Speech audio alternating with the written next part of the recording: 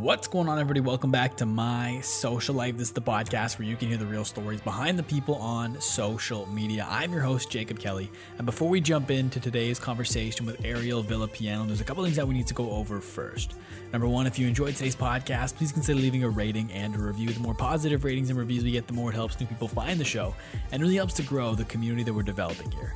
And if you're one of those people that have recently found the podcast, welcome. I'm very excited to have you here. Make sure you subscribe and stay tuned for future episodes. And to everybody listening, make sure you screenshot this, post it to your Instagram story, tag at My Social Life Podcast and at Ari1Ray. I'll feature you on the account and send you a message as well.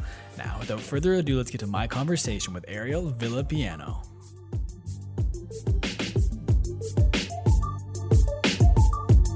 What's going on, everybody? Welcome back to My Social Life. This is the podcast where you can hear the real stories behind the people on social media. I'm your host, Jacob Kelly, and today we're joined by Ariel Villapiano, and she is the Associate Social Media Manager for Shark Tank's Barbara Corcoran, and I'm very excited to have her here on the podcast today. Ariel, welcome to the show.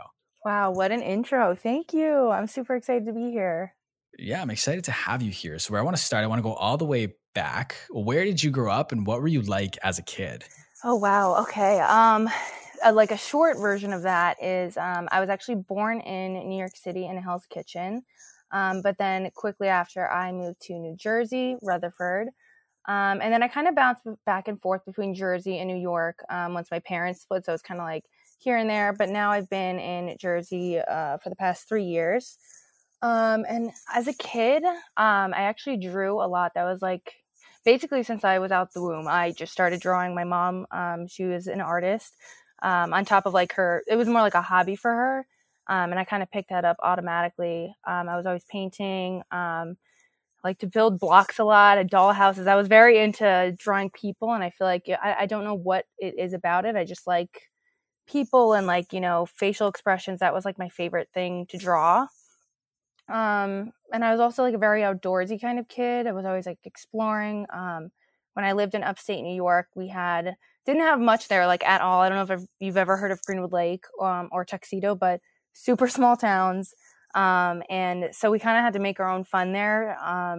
That would be from like going in the woods and like building forts and just doing all the kind of like outdoorsy stuff. So I definitely did that as a kid. But then as I grew up, obviously more technology came into the picture, and I started really getting into social media and teaching myself the different effects you can use for photos and Photoshop, and then dabbling in a little bit of Premiere Pro. But I'm kind of getting ahead of myself. We're going to the present, so I'll stop right there. Not trying to give my whole life story in the first 5 minutes of the podcast, so sorry about that. No worries. But I was just trying to give you a good transition of like where I am now. Yeah, no, 100%. And actually, so you mentioned art there, and I know you went to Keene University for graphic design and interactive advertising. So was graphic design, did you pick that just because like that was a way to express art digitally and express yourself through means like through a computer and stuff like that? Or what led to you going to Keene for that? Yeah, correct. So because I was actually super into drawing, like even all throughout high school, I wanted to obviously make money off of it, but clearly that's not the best option if you want to, paint and stuff like that. I feel like it's hard to make a living off that. So I did want to try to do it digitally and see how far I could get with it. But the only thing is, once I was doing graphic design, I realized that I did not like making graphics. I had it's a lot harder than it looks. I don't know if you've ever messed with Adobe Illustrator before. Have you ever used that before? Oh, yeah. Okay, so I'm not a fan of Adobe Illustrator. I'm more of a Photoshop kind of gal. I'm the same way. Yeah, it's super hard. I wasn't expecting it to be that hard. So I kind of like lost a little bit of my love for it. And I was like, okay, I can do, freehand. And I loved, using mixed mediums of, paint and pencil and pen and everything like that. And it just, the same kind of passion I had for doing it by hand wasn't translated when I tried to do it on the computer, if that makes sense.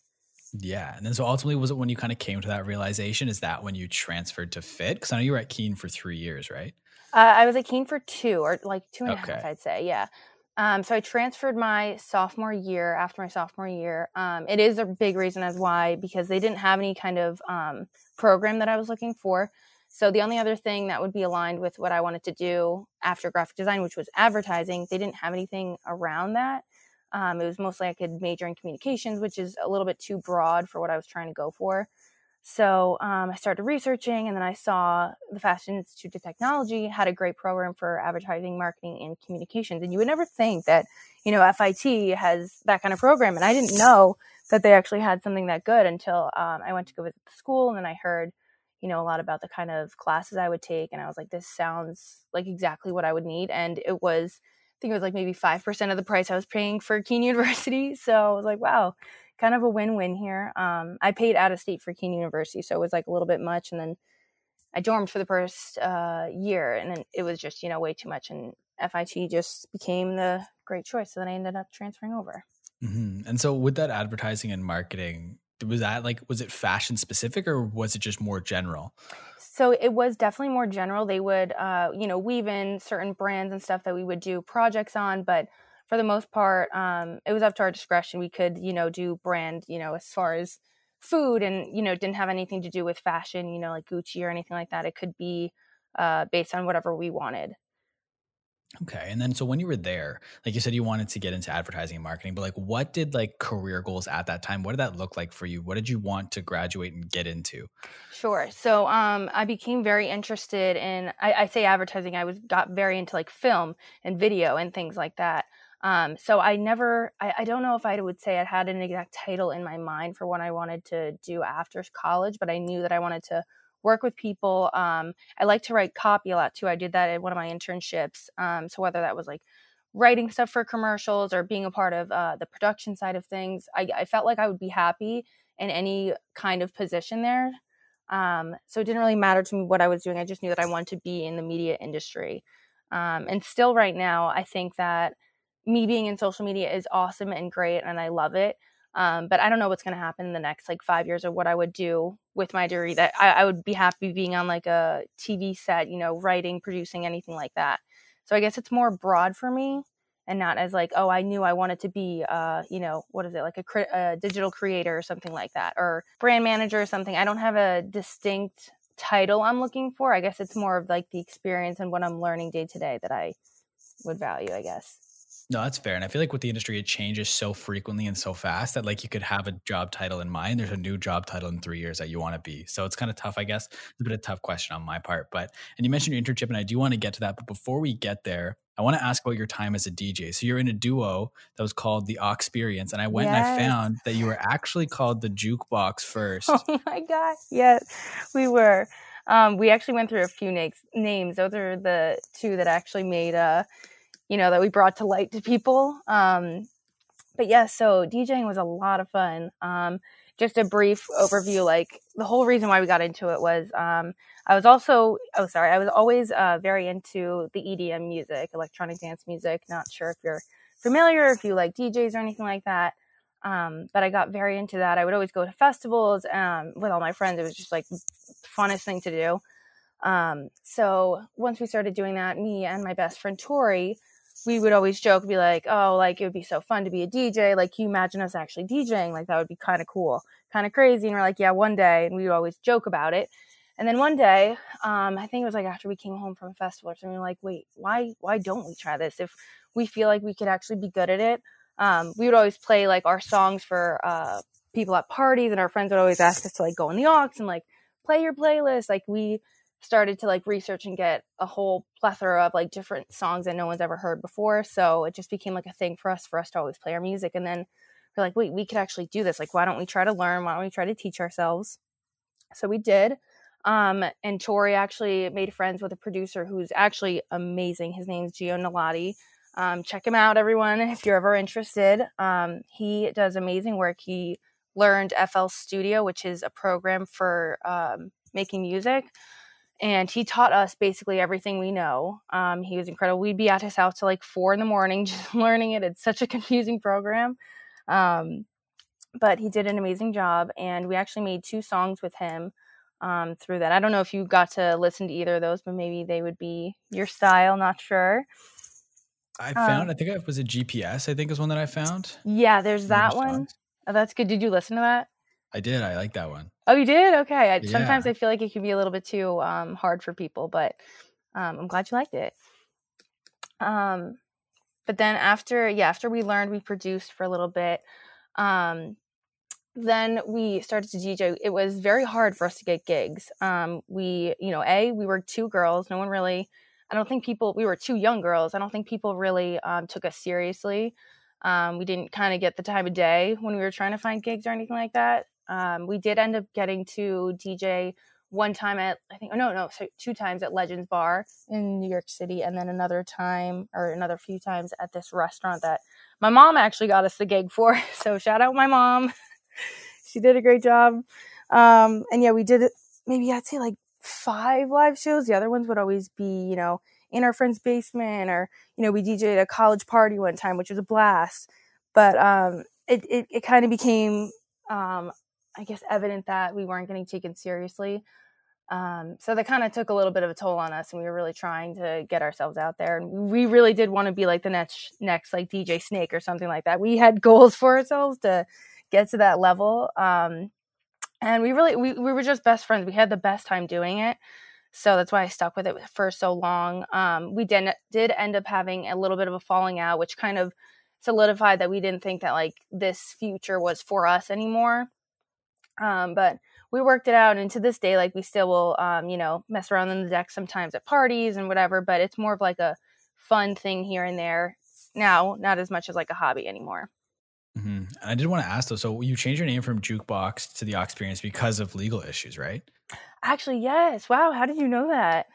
I can't honestly. I just dive deep down the rabbit hole and I forget where I pull half. I just like write everything down on paper and then I organize it after on my computer. So I can't remember where I saw that, but I was somewhere. I honestly can't remember. Wow, damn, good for you. Good research over here. Thank you. I was gonna ask like, what was like if you can talk about like what was the legal issues? Like, is it just like someone else had a similar name, so you had to change it, or what happened there? Yeah, absolutely. There's nothing I can't say about that. Basically on our SoundCloud, like we came up with the name, everything was good to go. I don't know where this other page popped up from, but they were also called Jukebox, and I think that they just played like jazz or something like that, like nothing relevant to like what we played. And they messaged us. We're like, hey, sorry to do this, basically. But we have the name, like we have a trademark, blah, blah, blah. Like you can't have this page. Like we own it. Like we're going to proceed with like legal, whatchamacallit. Like they were just going to say that they were going to do something about it legally if we didn't change our page, change our name. And we were both like, oh my God, like we worked so hard thinking of this name. We thought it was so creative. We were so about it. We even got sweatshirts made with this name on it. Like we were so proud of it. So then we were super bummed when we got that message, and we tried to like work something out with them. We're like, hey, like we're two different genres of music. Like, do you think it would be okay if we kept it until we thought of a new name? And they're like, no, basically, I think they gave us like a certain kind of time frame. I want to say like maybe a month or so to change it. And then if we didn't, excuse me, and then if we didn't do it in that month, then they were going to proceed. So we eventually came up with something, thank God. But yeah, they didn't end up doing anything because we got it changed in time. So it was unfortunate, but I actually like the Experience way better anyway. So worked out. That's fair. And then did you say you only end up putting out the 2 songs, or how many songs did you end up putting out? Yeah, we did put 2 songs out. The other one was called Momentum. It's actually the SoundCloud page is actually under my friend Tori's name now. So I'm not sure if that didn't pop up, but those were the 2 we came up with. There was a few others that we were working on, but it is so hard to produce a song from start to finish, especially when you're just learning and like just starting to get a hang of the program. There's this other program called what's with an Ableton. So Ableton and FL Studio are super hard to learn, especially when you are just beginning. Like people go to school to learn how to use these programs, and we were just learning from our like other producer friend who's amazing, but to teach us everything he knows, and he's been doing it for 8+ years. Like there was just no way we could get to his level of excellence and in that period of time. So yeah, over the 2, I think it was like 3 years we DJ'd, we only came out with those 2 songs. And like we did, playlists, and we like did a guest mix on our friend Duffy's he did like this kind of playlist, or I guess some kind of set where he played the half and then we played the other half. But yeah, I wish we could have came out with more. It just didn't end up happening. But can you kind of walk me through that process of what it looks like to put together a song? You said it's hard to do, and like I totally understand that, but I'm just curious as to like what that looks like from start to finish. And I'm really curious about how you know when a song is done. Because like as someone that does, I've never made music, but I've like done videos and my podcast and everything. So it's like I'm always like trying to get things like I used to always try and get things to be like perfect. And then there's always those like little 1% things I can do to try and make it better. It's like at what point do you be like, okay, this song is done? Like what's that process look like? Okay, so in terms of the process, I think it always starts off of an idea. I'll use GPS as an example. So GPS, I had this idea where I thought it would be really cool to have. It was honestly one of those like funny moments. Again, this came as like a joke, and I was just like, oh, it'd be kind of crazy, kind of fun if we came out with a song that was all about GPS and like the noises your GPS makes, and like right before it dropped, like say something that the GPS would say. And it was thought of as a joke, and then we were like, wait, what if we actually did that? And so she actually took the liberty and made that just with a producer and gave that to me as a birthday gift like 3 years ago. Funny story. But in terms of creating that, I'd say it starts with an idea. Then I feel like it comes with like the drums. You want to have like that main bass sound, I guess you would want to go for. In terms of, I guess it comes down to preference, but I guess for us, we always want to have like a good bass, good drum, something to dance to. And then if we wanted to do lyrics with that or not. This one obviously did not have lyrics in it. It was more of just like little sound bites. But I feel like if you were to have lyrics, like that's a huge, huge component. And with EDM music, I feel like sometimes it's not as needed or as necessary because it's more about the sounds and the design of whatchamacallit, for lack of a better word, it's just the different techniques and things that you can use to make it like the crazy wonky dubstep, whatever kind of sound you want. But yeah, so then the lyrics after that. And in terms of finding out, I guess, when a song is done, I don't know. It's hard whenever you listen to a song like over and over and over again. Like, when do you know? I wish I had a good answer for you, but I just feel like I guess it's more of a feeling. Like, it's just like, oh, that's it. That's when you know, like, there's nothing I would change, I guess, is my best answer for that. Mm-hmm. And then can you just kind of explain what it's like to perform, like what the rush is like when you're performing in front of people? Yeah, it's scary. I'm going to tell you this. My first show that we ever did together, me and my friend Tori, we couldn't have had a worse first time experience. Like, everything that could go wrong did go wrong. I don't know if do you have a Mac computer? No, I don't, unfortunately. Okay, well, this is a good thing that you don't, because if you were ever to DJ and this were to happen to you, you would freak out. Okay, so anyway, so DJs, usually if you are, a pro, you don't use a laptop. It's usually just you use USBs, which have all your songs on that you want to play connected to the mix deck. But we were just starting out. We brought our laptop just in case. We didn't want anything to happen. We were, trying to be extra careful because basically a computer, you can set up the software to it where you can make sure that the beats match best, basically, and you can hear it beforehand to make sure that it's not coming out and mismatching on the beat. Does that make sense? Mm-hmm. Yeah. Okay, it's like when you're transitioning songs. That's what you need to make sure happens, so it's a smooth transition. So we bring the laptop, and first things first, the sound equipment is just like not working. Everyone's kind of waiting around. We have a little bit of an audience, but we have some other DJs. It was like a line of us going, and I think we played second. It was like, I want to say like maybe like a 20-minute set per person. And our sound equipment was not working, so we're kind of like freaking out a little bit. We ended up getting it together, and then this is where the Mac computer comes into play. So for whatever reason, I had an old MacBook Pro, and I had it set up in the middle of us, and I go to put my phone down on the laptop, and when I did that, it was like in the right-hand bottom corner, my computer just shut off. So it shut the music off. It shut the laptop off. It was absolutely terrible. And for about like 3 minutes, not 3 minutes. Maybe like a minute long. We're freaking out. The whole crowd is like, oh no. Like, they're trying to be supportive, but it's like one of those like freak out moments where you're like, I cannot believe that this is happening right now. And we're just doing anything and everything. As soon as I take my phone off the laptop, because I've known that this can happen before, because it has happened to me when I'm just like watching a movie on my laptop and I just put my phone down on the laptop. and all of a sudden the screen goes black. And as soon as I do that, I think maybe like 10 seconds later, it comes back on, the music starts playing. But like for my first show, man, like, come on, did you have to do that? It was nerve-wracking. And I wish I could say that we got to play for, you know, a crowd of like 200, 300 people. We never got to have that kind of experience. In terms of like us playing in a restaurant and the Legends Bar, it was, I don't know, I'd say maybe like max 50 people, which is still cool and still amazing, but I've never gone to feel the thrill of playing for, you know, hundreds or thousands of people. I think that would be truly something like incredible and actually probably addicting. I feel like that's why DJs go on tour so often, and, you know, they go to all these places because there's thousands of people where you're feeling their energy and they're feeling yours, and you're just playing and they're loving every second of it, you know? Mm-hmm. And I have one final kind of music industry question. I guess you could word it before we get into like your career and everything like that. Sure. Can you tell the story of how you ended up in a Cardi B music video? Oh my God. Oh, wow. Yes. I actually have a whole YouTube video about it. I tried to be like a YouTuber for a short period of time. It didn't work out. But so there's actually a whole video about that. The shorter version is basically that, you know, me, again, my friend Tori and I, we would go out all the time. We would, you know, meet promoters, meet friends. Some just interesting business opportunities, I guess, would arise sometimes. As an example, just like, I don't know, the Cardi B music video is an example. They basically, the promoter, I guess, texted one of us, I forget who it was.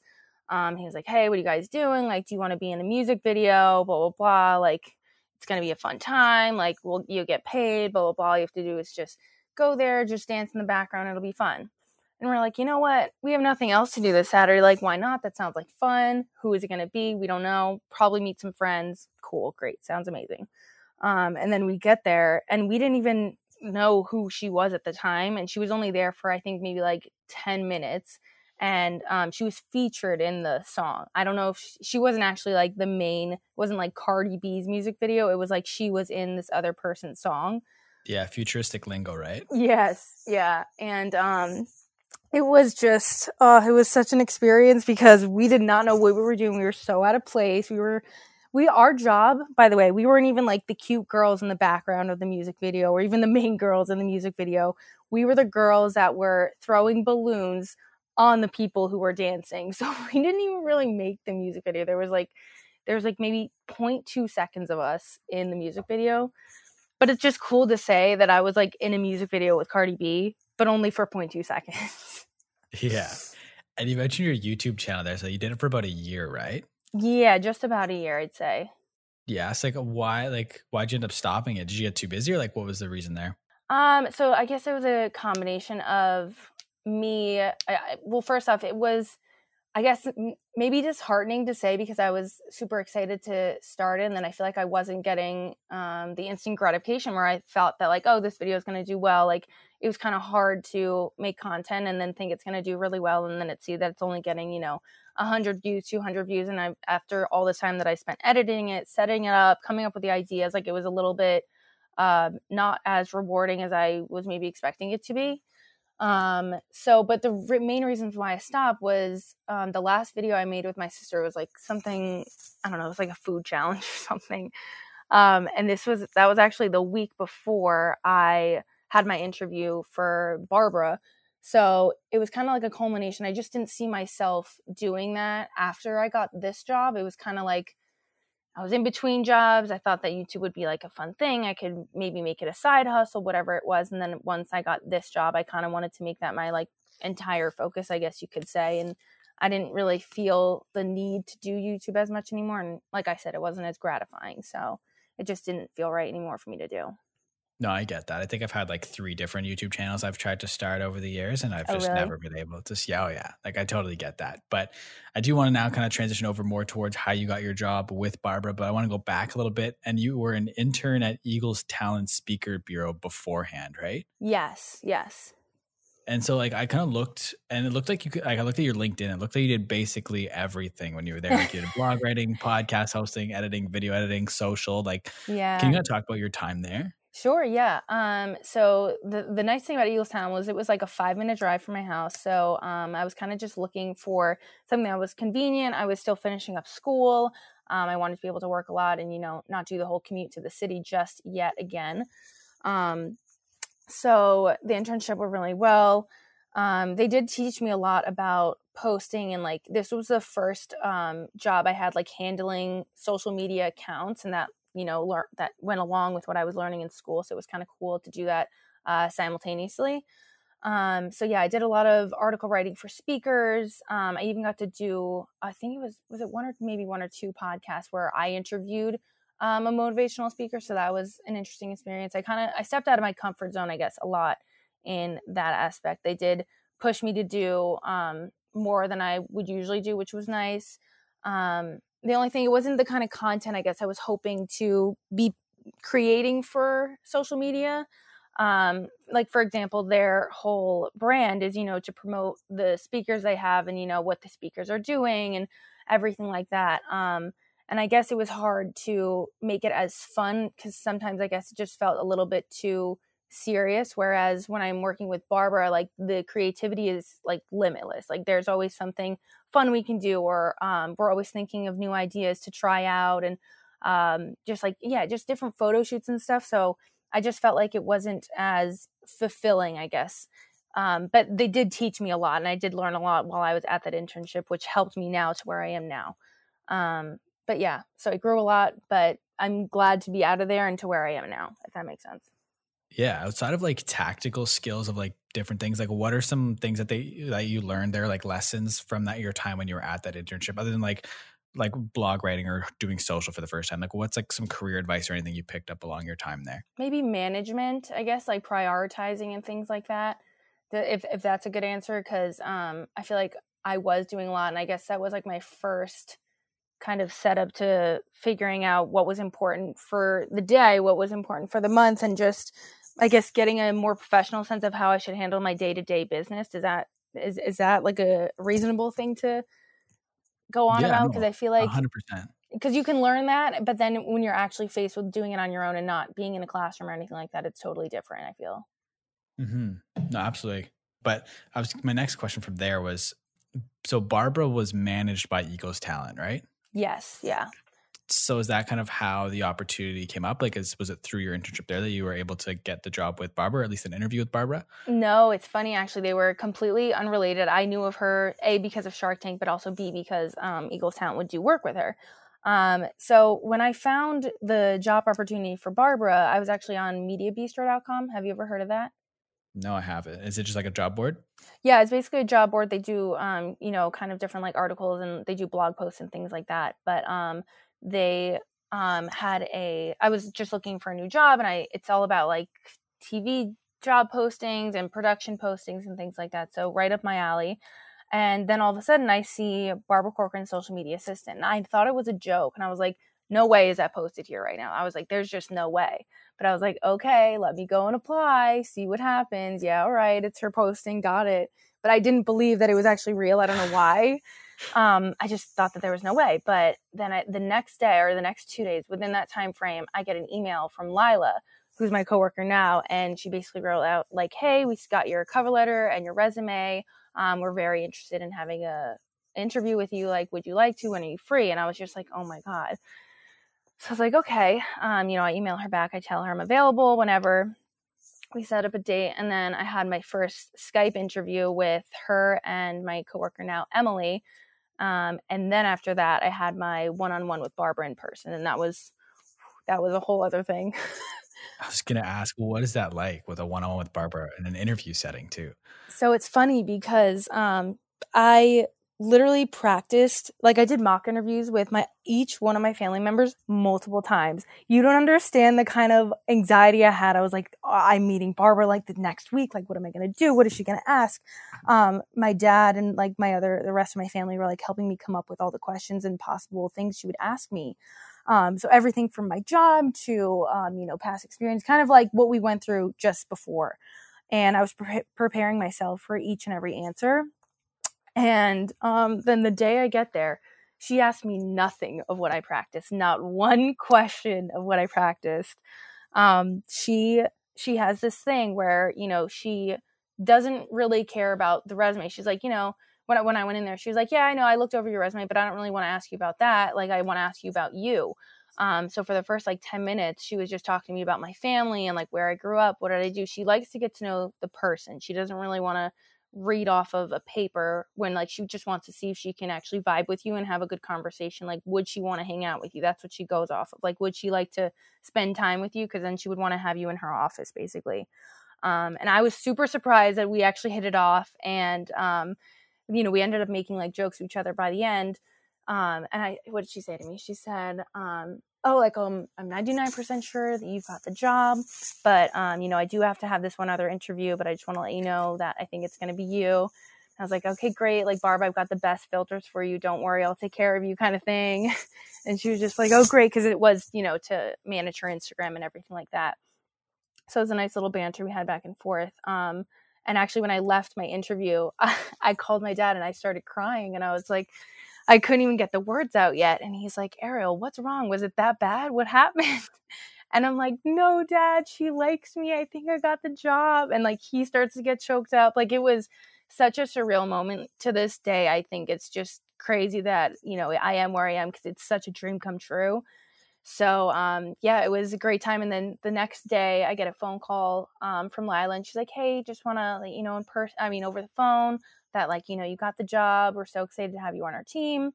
And then not even that, not only did I get the job, she goes, by the way, we are leaving for Puerto Rico. Barb was serious when she asked you if you'd be willing to go, because we're having like a huge, not huge, like a big brainstorming session. Like, we're trying to get the whole office out there for, you know, social media things and just planning out the next year. She's like, would you go? And I was like, absolutely. What do you mean? So I get the job, and then I go on vacation like 2 weeks later with them. And it was amazing. I've never had a better boss. I've never had someone just, you know, welcome me that way before. It's still mind blowing to me, honestly. That's insane. So can you kind of, I don't know what you can and can't share, but can you kind of share a little bit about what you guys talked about during that brainstorm in Puerto Rico? Yeah, so it was honestly, it wasn't as more serious. I'm sorry, I shouldn't say it wasn't more serious. It wasn't like formal. Like, you know, we got to the meeting and it was kind of just going over, you know, what's working right now for Barbara's social media, basically. And it was also like had to do with the kind of shows that she was going on, because she'll go on talk shows right now and you know, discuss real estate or financial situations, or just even like pop culture stuff on like Good Morning America. They just recently went on to do like little skits for Shark Tank because it moved back to Fridays. So it was just kind of figuring out, you know, how can we position Barb in a way that she'll be able to get on more TV, and what can we do that's going to be different than, you know, everyone else is doing on social media. And for me, I was a little bit more, I guess, gun shy in the beginning, because, you know, I'm sitting here with this woman who is a millionaire. She's amazing. She's accomplished so much in her life. I kind of want to take in, you know, her perspective of what she's thinking. Like, I had my own ideas as well, but it was more, I guess, for me, a listening thing for me, because I wanted to understand, like, what does she want to do? What does she want to position herself as, like, moving forward? What would she prefer to do, I guess? Whether that's more talking about real estate, or does she more want to get into like the lifestyle topics and things like that on TV? So yeah, we would go through her schedule is a big thing, because it comes down to minutia things, like when she has makeup on, what can we do in that day? Because she doesn't want to get her makeup done every single day, obviously. So we make that day a media day, and what can we pack into these, you know, whatever 10 hours we have to do with her? Can we bring her over for an interview at Daily Mail TV? Can we get her to do a podcast with someone? It's really figuring out how to get like the most bang for your buck, like that day. Does that make sense? No, it makes perfect sense. So can ask, so when you're there in that environment, you're like doing all this planning, like what is the objective of her social media? Is it to kind of like build brand awareness, like relevancy almost, to get those TV spots and stuff like that? Like, what's the objective, like at the end of the day when you're trying to strategize for everything? I think it's definitely trying to get her out there more. We always want to keep her relevant, keep her doing funny things. Like, you know, she's a 7-year-old woman. We want her to be out there and people being like a little bit surprised. Like recently we just did, you've seen like the dude with the sign, right? Yeah, I was going to ask about that post. Yes, the Instagram account. So a big thing for us is trying to get her to jump on like the trending things, whether that's making TikToks for her and like coming up with like funny skits where, you know, people, I guess it's a little bit of like a wow factor for her. We want people to be we want the audience to see her personality more. You know, they see her on Shark Tank and they know that she's incredible. She can also be a hard ass, and she could also be like the sweetest woman ever. So we also want them to see like she's a very lighthearted, happy-go-lucky person. We want people to know that about her. So the dude with the sign example, where we copied his whole strategy. I don't know if people who are listening are familiar, but basically this guy holds up a cardboard sign, and the messages on the sign are always something so funny, like this meeting could have been in an email, or I'm trying to think of other examples he's done before, like clean up your dog's shit. Like, maybe I shouldn't curse on this podcast, I'm not sure. No, you're good. Don't worry. But it's just funny messages like that. And he grew up to, I think he has like 5 million followers, and he started out obviously from ground zero. I think it was just under a year ago he became popular, if I'm not mistaken. Yeah, no, he's blown up pretty quickly on Instagram. Yeah, he did a collab with Justin Bieber. Like, it doesn't get bigger than that. Exactly. And so how does Barbara's social how does it differ platform to platform? Because I don't think, correct me if I'm wrong, but I don't think the dude with the signpost was on all social platforms. So how do you go in to your planning knowing that each platform is going to be a little different? Like, what does that look like for Barbara? Sure. So the dude with the sign posting, that got posted to Facebook, Instagram, not Twitter, Facebook and Instagram, yeah, and not LinkedIn. So I think it becomes like we know our audience a little bit, whereas LinkedIn, we're doing more of article and blog postings and giving more motivational quotes for people to look at, because that is more of a professional side of social media. Whereas, Instagram, it's not anything goes, but it is more of a platform to be silly and, show more lighthearted side of yourself, and more creative side, and somewhat like that. So we chose Instagram and Facebook because of that. And I think Facebook, it was a little bit harder to translate because that's more of an older audience that she has on there, families and whatnot. But I think it still did kind of well on there. I forget the exact number what we left off on, but and then Twitter decided not to, just because it wasn't something that we felt would translate, and we don't usually connect Instagram posts to Twitter anyway, because Instagram is so visual, and it's like we'll post some photos to Twitter, but for most of the time it's going to be on Instagram. But yeah, I guess it just comes down to what we think people will like. There's also a setting on her Instagram where we decide, should it be posted on Facebook as well, or should this just be an Instagram post? And honestly, depending on what it is, that's when we make our decision. That's fair. And then what's like Twitter look like then? Because Facebook and Instagram are pretty tied together, but how does Twitter differ? I guess Twitter is more of just her talking points. We use Hootsuite, so we have tweets that go out every single day, and most of them are motivational or inspirational. But then we've also been doing commentary on things that are happening in the news. Whether that's with Harvey Weinstein or Weinstein. Is it Weinstein? I think Weinstein. Yeah. Okay. So yeah, with Harvey Weinstein or something with The Bachelor, it's kind of just all over in terms of like her hitting what is relevant to her and what is good for her to comment on. Like, we don't usually steer into the political side of things. That's not her shtick. She doesn't, she's never claimed to be a political person. So it's just finding what works with her brand and what she can add to the conversation, I guess. Mm-hmm. And I found her YouTube as well. It was honestly smaller than I thought it would have been. Is that like a big part of the strategy going forward for your team, is to kind of try and grow that account? Yeah, we're definitely trying to grow YouTube. Before I got there, I think she had 700 followers or something like that. And we want to grow that because we can monetize that. So that's kind of huge for her to just make an extra side income, whether that's, $500 a month or, a few thousand, who knows?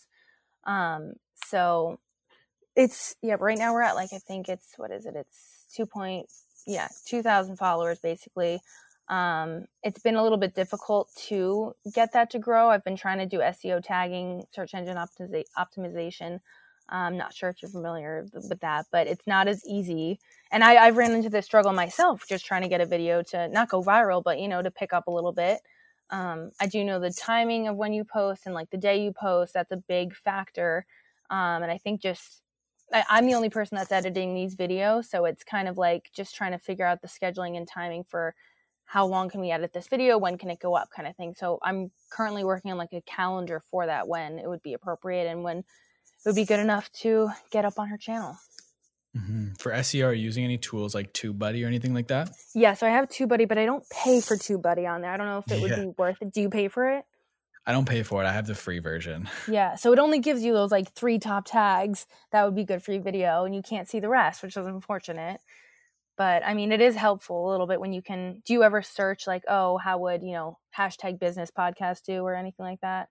Yeah, so I'll search up and then like I'll just search something up into YouTube for whatever I'm like doing for the podcast, like a related example. So I might just search up like for this one, I might search up like social media manager, and then I'll go and click on some of the top videos, and then with the free version, it shows you how they tag their video, and I'll see what's ranked for them and what's not, and like how TubeBuddy will rank all of their tags if you click on it between like a bad tag or a really good tag. So I'll look for good tags that I can then steal and put into my video. Right. I've actually done that with Kevin O'Leary. His channel has grown a lot over the past few months. And he's been super consistent. I've actually taken a couple tags from his channel because I'm like, oh, if his channel's doing well, they're similar. They both are on Shark Tank. What can we use as well that might get our channel to go up? But it hasn't been as successful as I've hoped so far. But hoping in the next year or so, she'll be getting a couple more. Yeah, no, for sure. And did you say she has TikTok as well? Yes.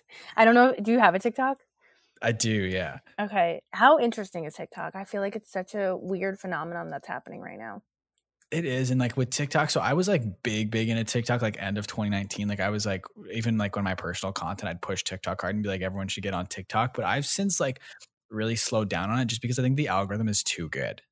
You know what I mean? I do. Yeah. I feel like I can just get sucked into TikTok for so long It's and like not even realize. It's worse than Vine. It's like you go down this black rabbit hole for hours. Well, not hours, but like I'll think I'm spending 10 minutes and I look up and then I'm like, it's been 47 minutes. What happened?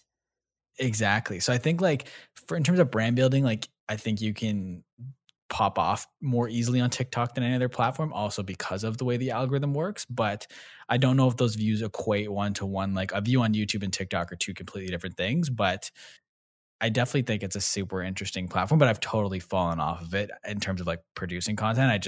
I'll consume it probably like before I go to bed, intending to watch for 10 minutes. And like to your point, it'll be like 45 minutes later. I'm like, shit, how did this happen? But yeah. No, I totally get that. And I definitely agree with you saying that, a YouTube view is totally different from a TikTok view, because TikTok, I feel like anyone can just get famous off of there now. It's kind of crazy how fast their algorithm is just more randomized. I feel like I could see a TikTok from 3 days ago, whereas with YouTube that won't happen. Yeah, more. Yeah, I think, well, YouTube, it might in terms of like the recommendations. Like I had a video on my personal YouTube that's randomly popped off from like October that I haven't touched. And over the last like 3 months, it's been picked up in like some weird way. Yeah. But in terms of like Instagram and stuff, like I never seen Instagram posts like more than 2 days old. But like to your point, TikTok's does like, they don't really care about timelines. It's really interesting the way that they've got their algorithm set up. And I think it's like, I don't know. I just think, like I said, I think it's super good because it always hooks me every time I go on there. Yeah, it is. It definitely is. And then, so like, what kind of, I didn't actually get a chance to look at it, but what does content on Barbara's TikTok look like? So I actually want to pull it up because it's been more of a fun thing for her to do to showcase her personality. We've done the Bippity Boppity Boo challenge. That was like one of the first videos that got like, I think it was like 30,000 views or something like that. But, we kind of just want to make it more like behind the scenes, like what happens at our office. What is she wearing today? What is like a motivational quote we can put up of her saying? Just recently we did something for coronavirus, and it was like a spin-off of like us having coronas in the office and like dress up and like in cleaning clothes and everything like that, and like walking around with hand sanitizer. And then we've also used it to like promote her podcast 888 Barbara. So it's kind of just been a mix of things and just seeing what works best for her. There was a behind the scenes Shark Tank prank that she pulled that did really well. I think that's her most viewed video. It has 436,000 views. And then, and it was kind of surprising. I was like, every time I was refreshing, that kind of instant gratification is crazy. I'm just like, whoa, 90,000, like everything's going up. This is awesome. So yeah, I guess it's more of a experimental thing right now, just seeing what works best. But it seems like people are enjoying like the funny side of her, which is nice. Yeah. And then speaking of like experimental content, like what does the process look like for making the social posts? Like, is it, I know you had like, you mentioned there in Puerto Rico where you had like planning sessions. Like, how far in advance do you plan out the content? Like, how much of it is on the fly? Okay, so that's a good question.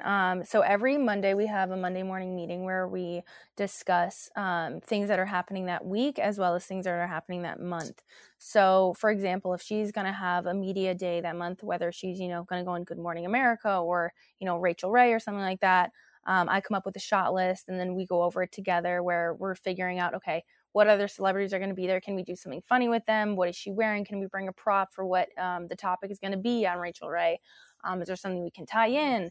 It's kind of just brainstorming any kind of content that we can either bank for a later date or, use that day. So in our Monday morning meeting, we're also talking about what's happening, in the world right now. The Bachelor finale, can she comment on that?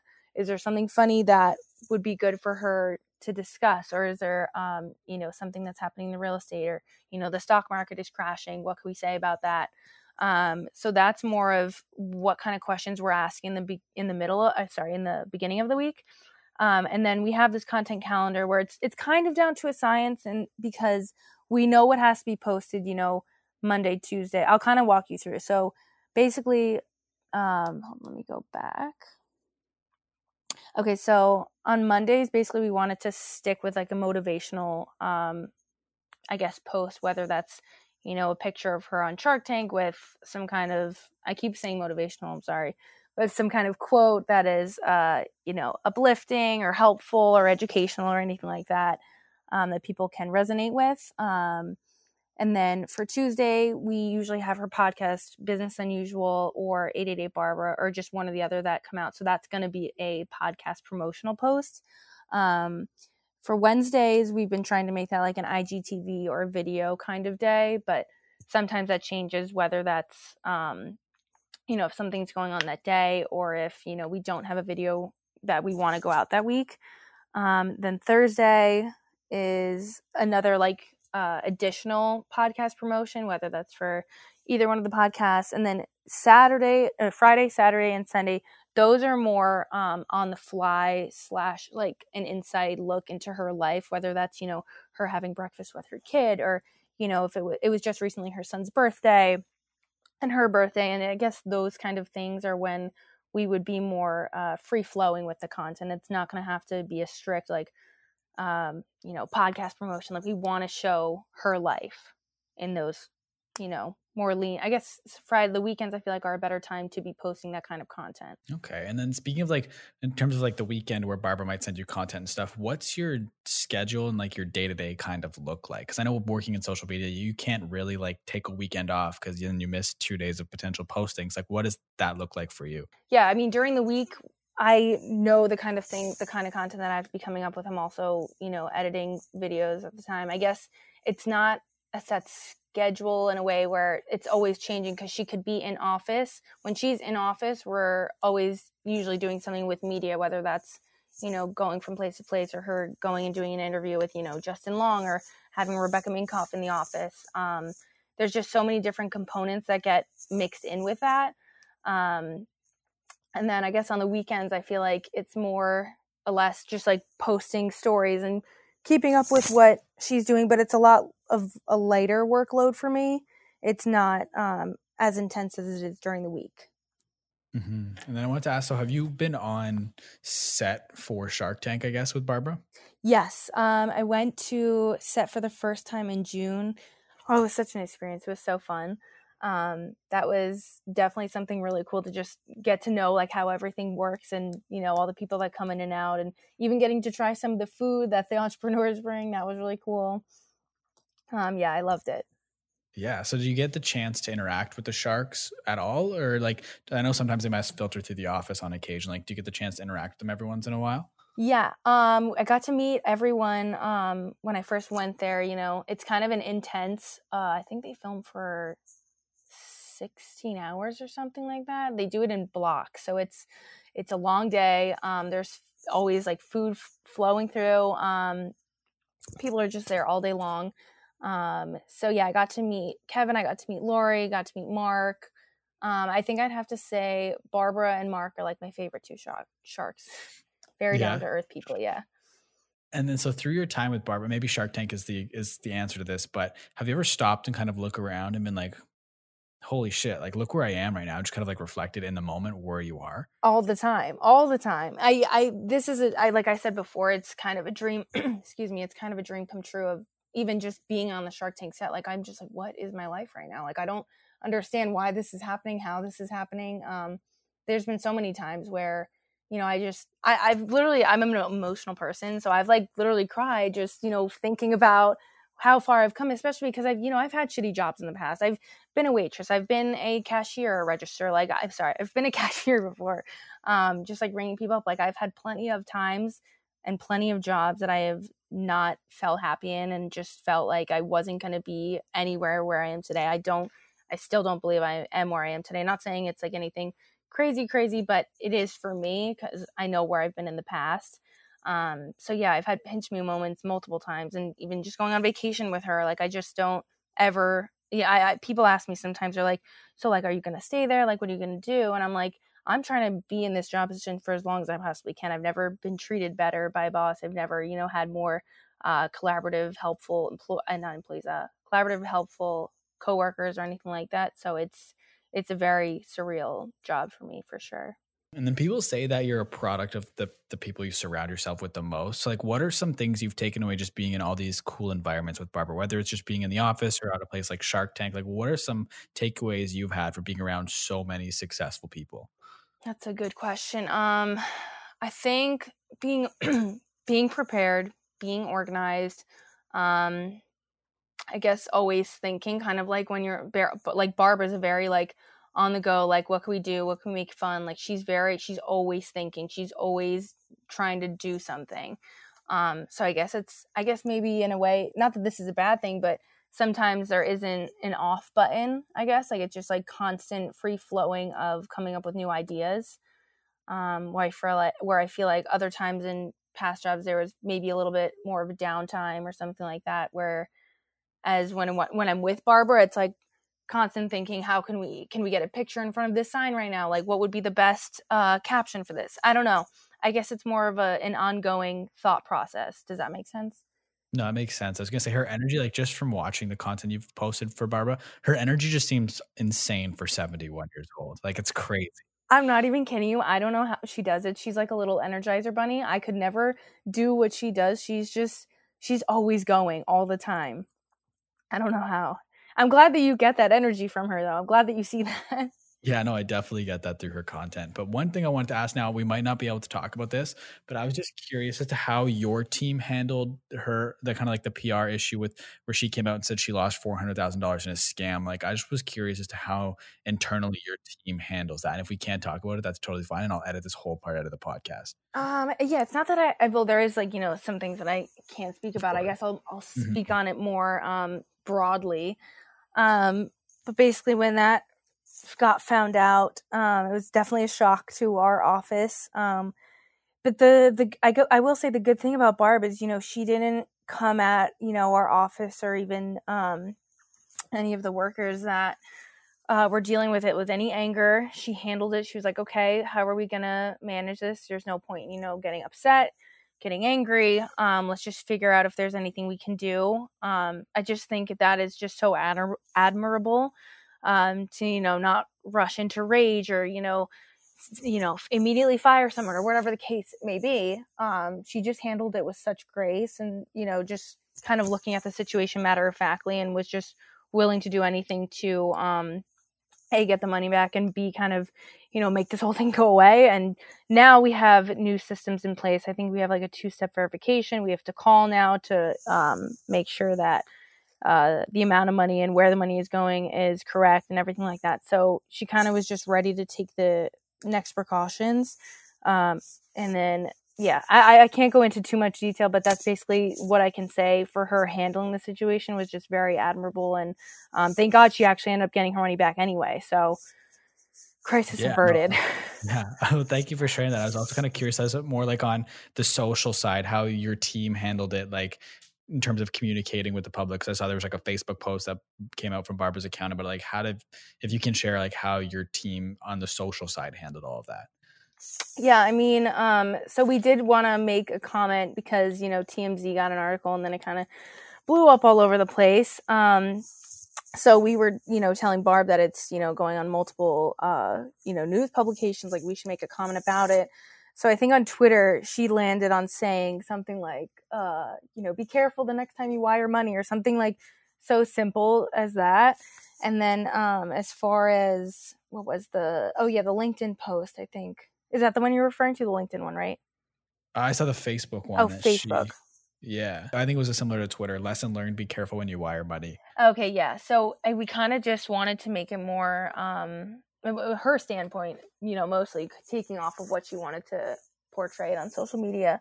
Yeah, she didn't want to make it like a huge ordeal. She ended up getting it fixed anyway. So I guess if it was to be more money, it would be a bigger ordeal, but she did get some really good press out of it. So I guess you can't be that mad about it. I guess so. But kind of transitioning from one like unfortunate part, one unfortunate thing that happened, I want to ask about like, what is your favorite part of your job? That's a good, I think I would say just getting to meet all the people I've met so far and getting to be on set. I feel like that's always been such a cool industry for me. I've always been interested in like behind the scenes, like what happens, how does this get filmed, what are they editing out, and like getting to see that live is just really cool. I think that's definitely my favorite thing for sure. Mm-hmm. Like, and I've only been sorry, go ahead. Oh no, I'm sorry. I was just gonna say back to on top of going to different sets like Rachel Ray or anything like that, Daily Mail or anything. With the people, like I just recently got to meet Justin Long, which is so crazy to me because I've seen so many of the movies he's in.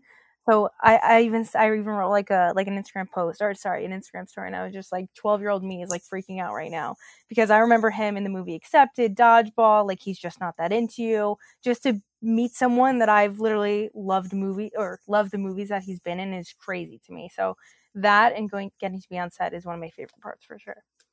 That's awesome. And I was going to ask, I've only been to New York one time, but I feel like every person in New York, they're working, but they also have a side hustle. So I was curious if you had a side hustle or something else you're working on. So I'm actually interested. I wanted to go back into drawing because I stopped that for a little while. I don't currently have a side hustle, but I am interested in putting my artwork on clothing. So I'm kind of working through trying to figure out how I'd even go about that. And right now I've just been coming up with designs. I haven't delved into the business aspect of it, but that is something that is on my list to do for 2020. So I'm very excited for that. Cool. Thank you. Yeah. And then so I was gonna ask you, like your social media, like obviously you're active on it, but you're not like building your personal brand or anything on it. Do you think if you start putting out clothing and stuff, you'll kind of start doing more stuff around building like a personal brand and things like that? Or like what's your personal relationship with social media? Yeah, I think right now I post it for more fun things I'm doing with my friend, whether that's, going out to restaurants or whatever and posting food and things like that. It's not me growing a brand. If I were, or when I should say when I go into trying to make my own clothing brand, I would definitely set up like a whole Instagram and Facebook page and everything like that. I think I don't want that to compete with the job I'm doing now, though. I feel like having that balance is something I'm actually a little bit scared of because I want to be giving, 100% to both. So I think maybe that's another reason why I haven't fully delved into it yet. That's fair. And I know we kind of talked about this earlier, but I was going to ask in terms of long-term goals, is there anything like really you're striving for? I know we talked about the industry changes so much, but is there anything that's a long-term goal that you're striving for right now? I guess, I mean, I haven't thought too far ahead in that aspect. I think my next long-term goal would be to start the clothing brand. I guess, are you talking dream? What would be a dream thing for me to do? Or I'm going to be this, the next title in my social media life kind of thing? No, dreams. I'm talking more so than even a year. I'm talking 5, 10, 15. So definitely dream scenarios. I think I should do some more soul searching on that one. But I guess if I had to pick something, I would definitely love to be a producer in a movie kind of thing. I think coming up with a whole, whatchamacallit, whole script or anything like that. I did a little bit of script writing when I was in FIT as well, and I really loved that. And like I said, I did copy for my last advertising internship. So I think just combining that with some visuals that I have in mind would be a really cool experience.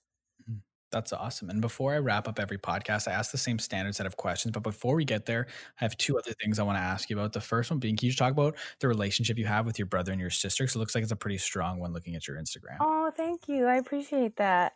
Yeah, my brother and sister and I were really close, actually. The unfortunate thing is right now my brother is in England, and we actually just found out we don't know if he's going to be able to come home because of... Oh, man. Yeah. Yeah, because of the whole coronavirus thing, which is super upsetting. We're actually FaceTiming with him later today, so hopefully we'll figure that whole thing out. But yeah, they are amazing. My sister, I look up to her a lot. She's 26. My brother and sister are actually twins. So we've been really close our whole lives. My sister and I always, go out together. We have like similar friends, go out with all them together and whatnot. And then my brother, he's kind of how would I describe my brother? He kind of does it all, honestly. He's in the army. He didn't pay for school at all. He made it through school through filling out all these scholarships. He's just like this Superman that I look at and I'm just like, I don't know how you're even real. Like, I could never do what he does. He puts 120% effort into every single thing. So I look up to him a lot in that aspect. And yeah, my sister and I are super close. We, I don't know. Yeah, I guess her and I are more like similar in like our jobs and whatnot like that. But my brother's just like a superhuman kind of person. That's fair. And then the other question I had was, do bathrobes get enough credit? Oh my God, they don't. They don't. Wow. How did you know I love bathrobes? I found your YouTube and you talked about it in your YouTube channel. Oh my God. Yeah. I think I have like 4 or 5 bathrobes total. I just feel like they're like, it's perfect. You just are wrapping a blanket around you. You don't have to hold it or anything like that. You just tie it. It's great. People don't give them enough credit because people just think that you could just walk around with a blanket. And it's just like, why would you do that to yourself when there's this perfectly amazing bathroom waiting for you? I don't get it. So are bathrobes better than Snuggies? Absolutely. Absolutely. Mm-hmm. Not better than Comfies, though. What's a comfy? Oh, that's one of Barb's top selling brands. Oh, really? Yeah.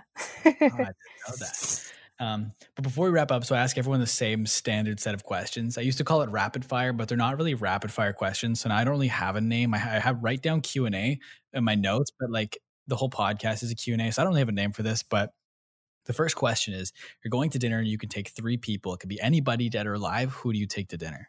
Wow. Good question. Okay. Ashton Kutcher. I love him. Great guy. Never met him, but I want to. Another person, dead or alive.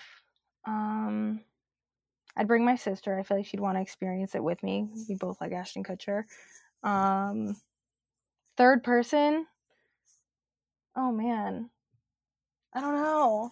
This is hard. Is there any specifics? Like, does it have to be in like the social media world or like? No, it can be like literally anybody, dead or alive, like any person ever.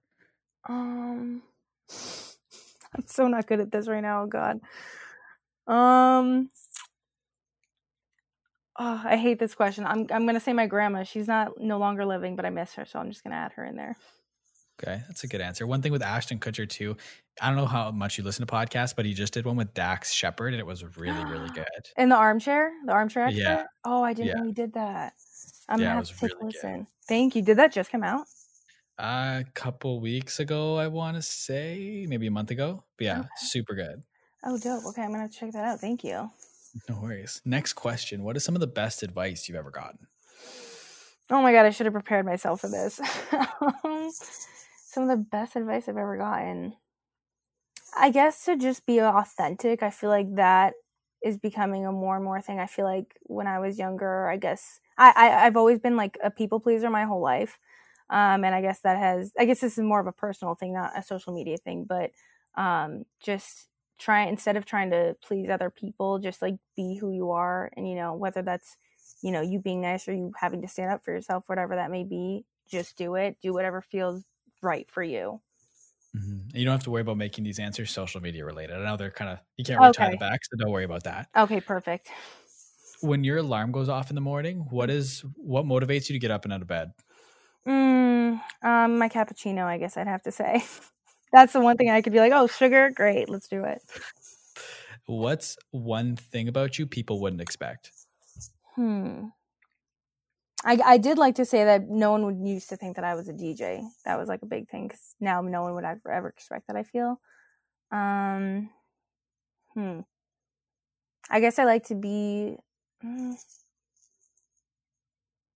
I'm sorry. I'm trying to like think hard now. That's okay. I kind of put you on the spot with these questions. No, it's okay. I like that though. I'm glad that I don't like know all of them beforehand. I guess that I like to be alone. I feel like I do showcase myself with friends and stuff like that, but I really, really value alone time. Like I love just being by myself, and I feel like people don't think that.